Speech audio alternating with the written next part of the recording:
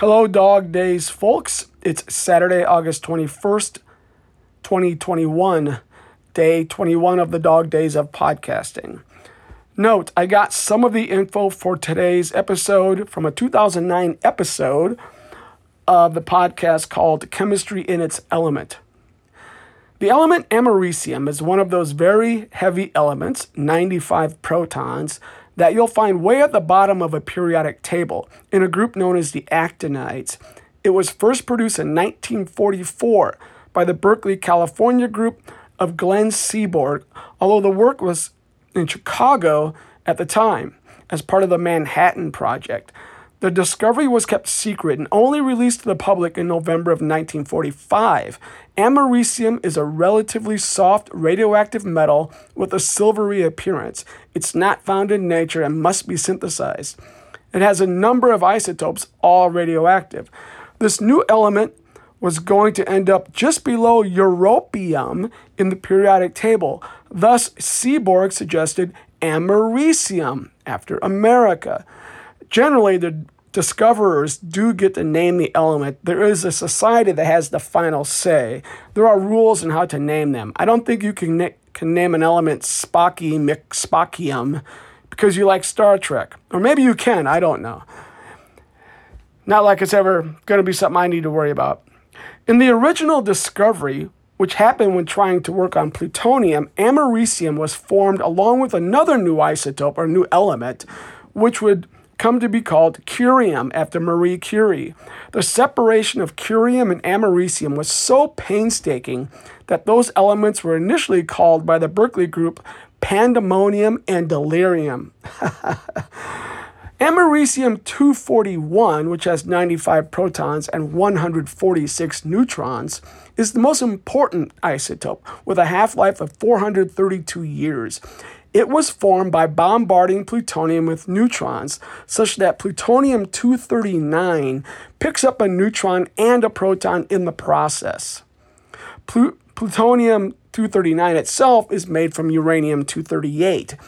Interestingly, after the discovery became declassified and he was allowed to announce it, he did so on a kids show called the Quiz Kids Show, when a kid asked him if he had synthesized any new elements. Note, Glenn Seaborg was a professor emeritus at Berkeley when I was a graduate student there. He was about 75 and still active in his research. He is the most famous inventor of elements, having created 10 new ones. Element 106, Seaborgium, is named after him. So yeah, it was pretty cool to see him around the department. Americium-241 is very expensive because it's very hard to make. It's about 60 times more expensive than gold. One interesting thing about americium, and specifically the isotope 241, is that it's the only artificial element and the only radioactive element routinely purchased by people and brought into their homes. Do you know why?